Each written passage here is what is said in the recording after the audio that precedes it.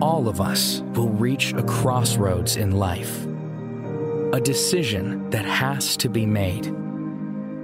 Some can be small and insignificant.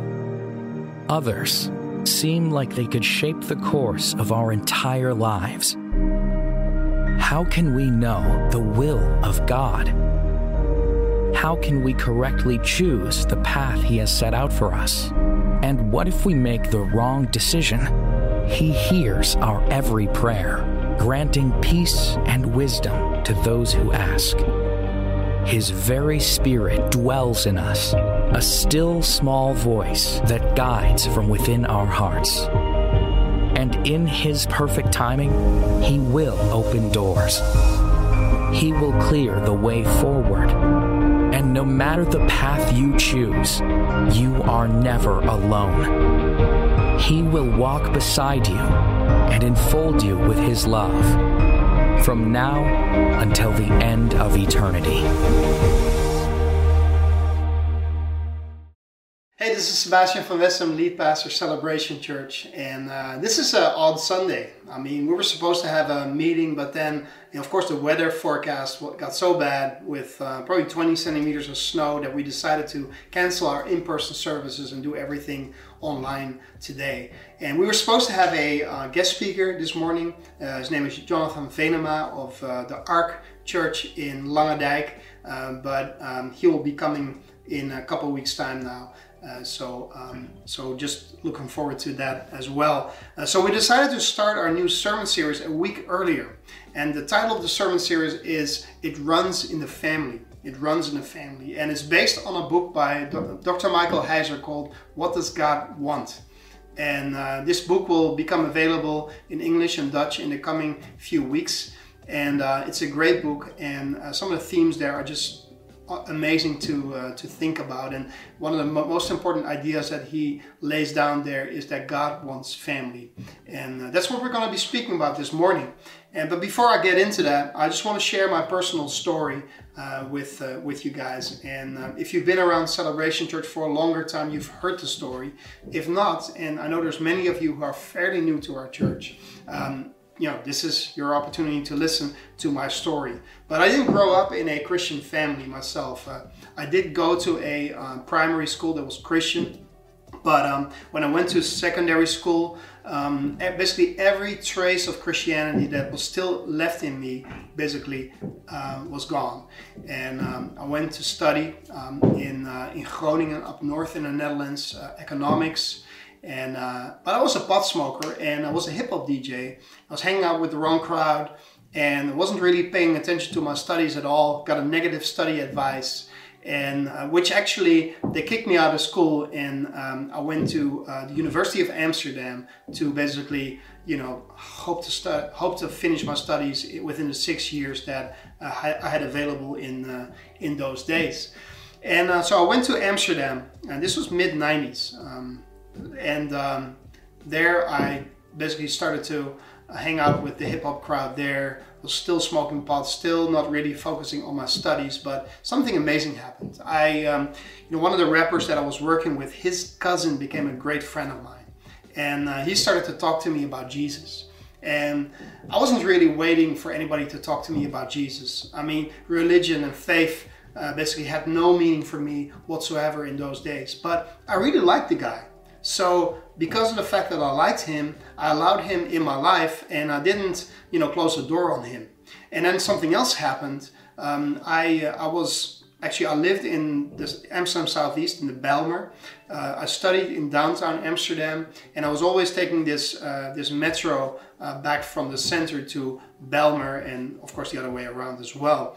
And in the metro, this fellow student of mine invites me to church.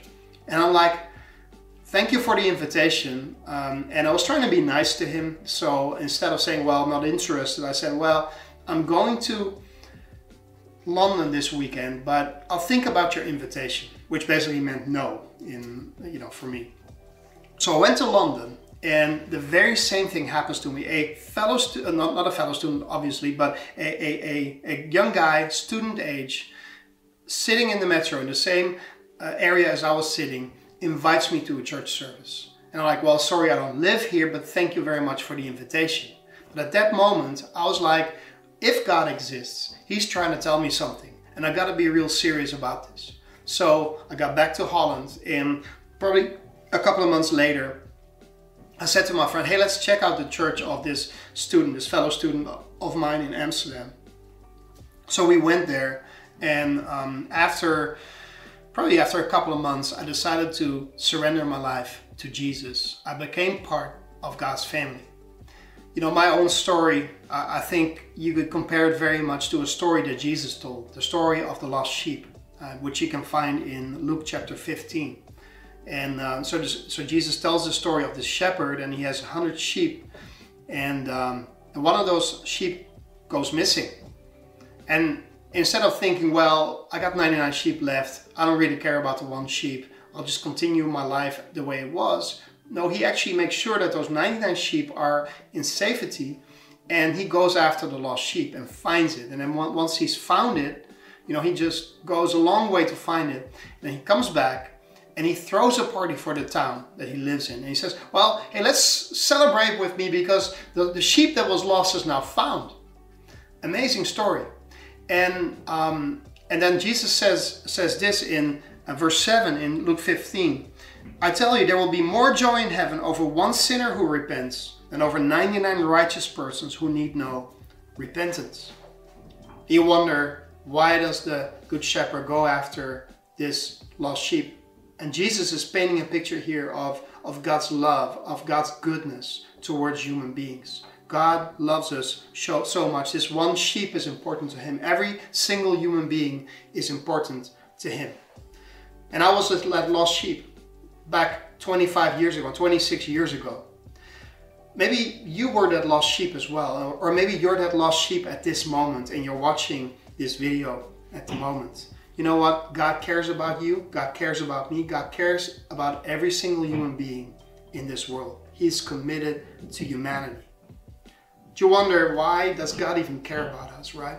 I mean, let's look at the world around you. I mean, all the human beings that just make such a huge mess of their lives, and the wars that are going on, pandemics, and oppression, persecution. You know, it's a horrible world. There's so much violence as well. Why does God still care about us? Why didn't he just cast us away and start all over again? Well, there's one thing that's really important to realize for us. You know, God doesn't need humans. God doesn't need you and me. God doesn't need us to serve him. He didn't create us to serve him or so, as if he needed servants to attend to his business. He didn't. God neither created us to worship him. You know, there's even worship songs that say that I was created to worship him. Beautiful text, beautiful songs, but it's not true. God didn't create us to worship him as if he needed someone to tell him how good he is. God knows that. He doesn't have like a problem with his identity or something like that. God doesn't need us, but he still made us. Why? There's only one rational explanation that you and I can give for this. He wanted us to exist so that he could enjoy us. He could enjoy our company. He could enjoy the relationship with us. And we could enjoy our relationship with him in return. You know, if you look at the Bible speaks about God as our Father. He speaks about the people from Adam onward as his children. But did you know that before God created us, he had already created other intelligent beings whom the Bible refers to as the sons of God? And usually, you know, people would refer to those sons of God as angels. You know, if you look at Job chapter 38, verse 4 through 7, you see that these sons of God, these supernatural sons of God, they shouted for joy when God laid the foundations of the world. They were already present and watching when God created the world. And when you look at those terms like children and sons and daughters and father, if you talk about God, you would use these terms only in a situation where it speaks about family. And in Job 38, this family is a supernatural one. God is the father to the supernatural intelligent beings that he created in the unseen realm. But God also wanted a human family in addition to a supernatural family.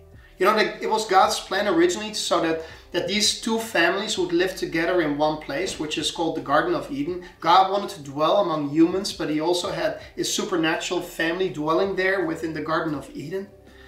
And God created us to live in his presence, just like he created the angels to live in his presence. We were created to live close to him, to be really near to him.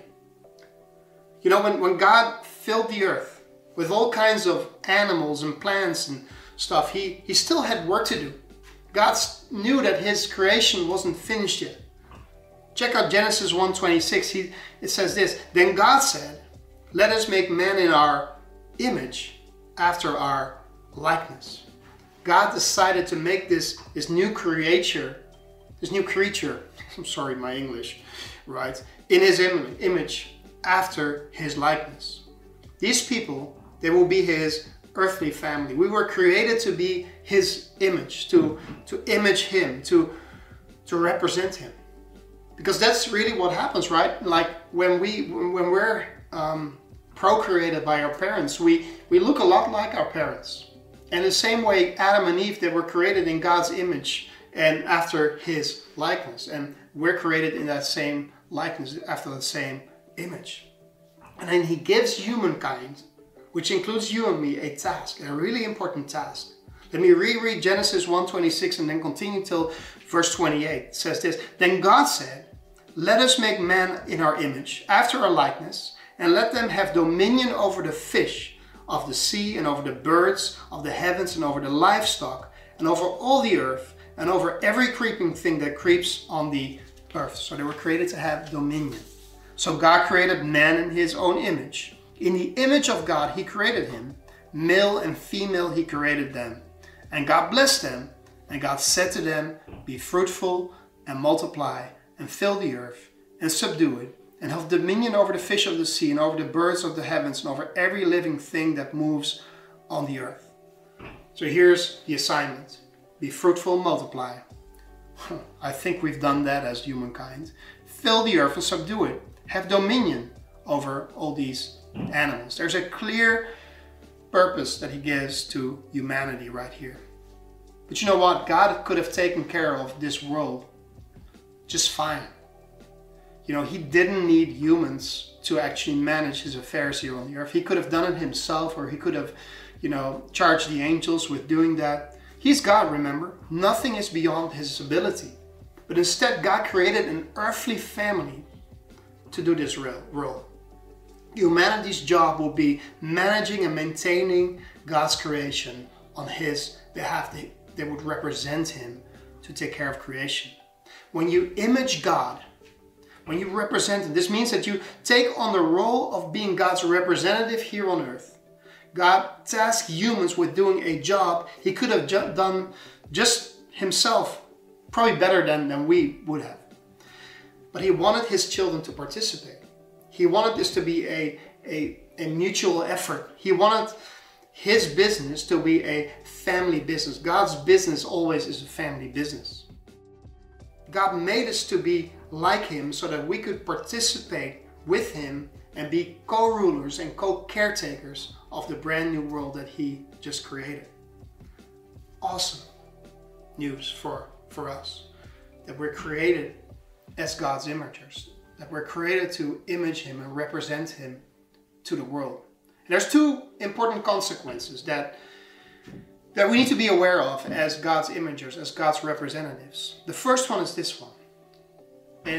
God gives us a clear identity when we're his imagers. God gives us a secure, profound identity when we image him. It was God's original desire that every human being that would exist would become his child and his partner. Now here's what's important when this is truth. God wants every one of us to consider every other person in this world as a sibling. We all have the same status as imagers of God, whom God wants in his family.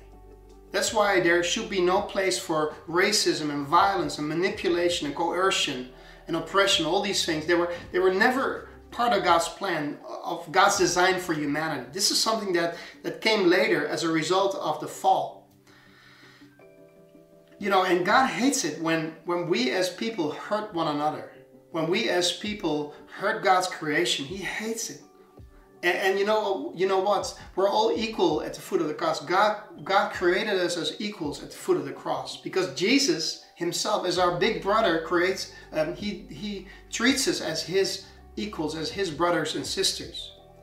So why would we think that we're better than someone else if Jesus, who is our Lord, who is our King, who is our God, treats us as His equal? Here's a couple of great scriptures that I want you to be aware of when we talk about identity, our identity as sons and daughters of God. First one, John 1:12 and 13. But to all who did receive Him, who believed in His name, He gave their rights. And the Greek here is the word exousia, which means authority and power, to become children of God, who were born not of blood, nor of the will of the flesh, nor of the will of man, but of God. He gave us power to become children of God. 1 John 3:1, same author, he says this: see what great love the Father has lavished on us, that we should be called children of God. And I love what he says then.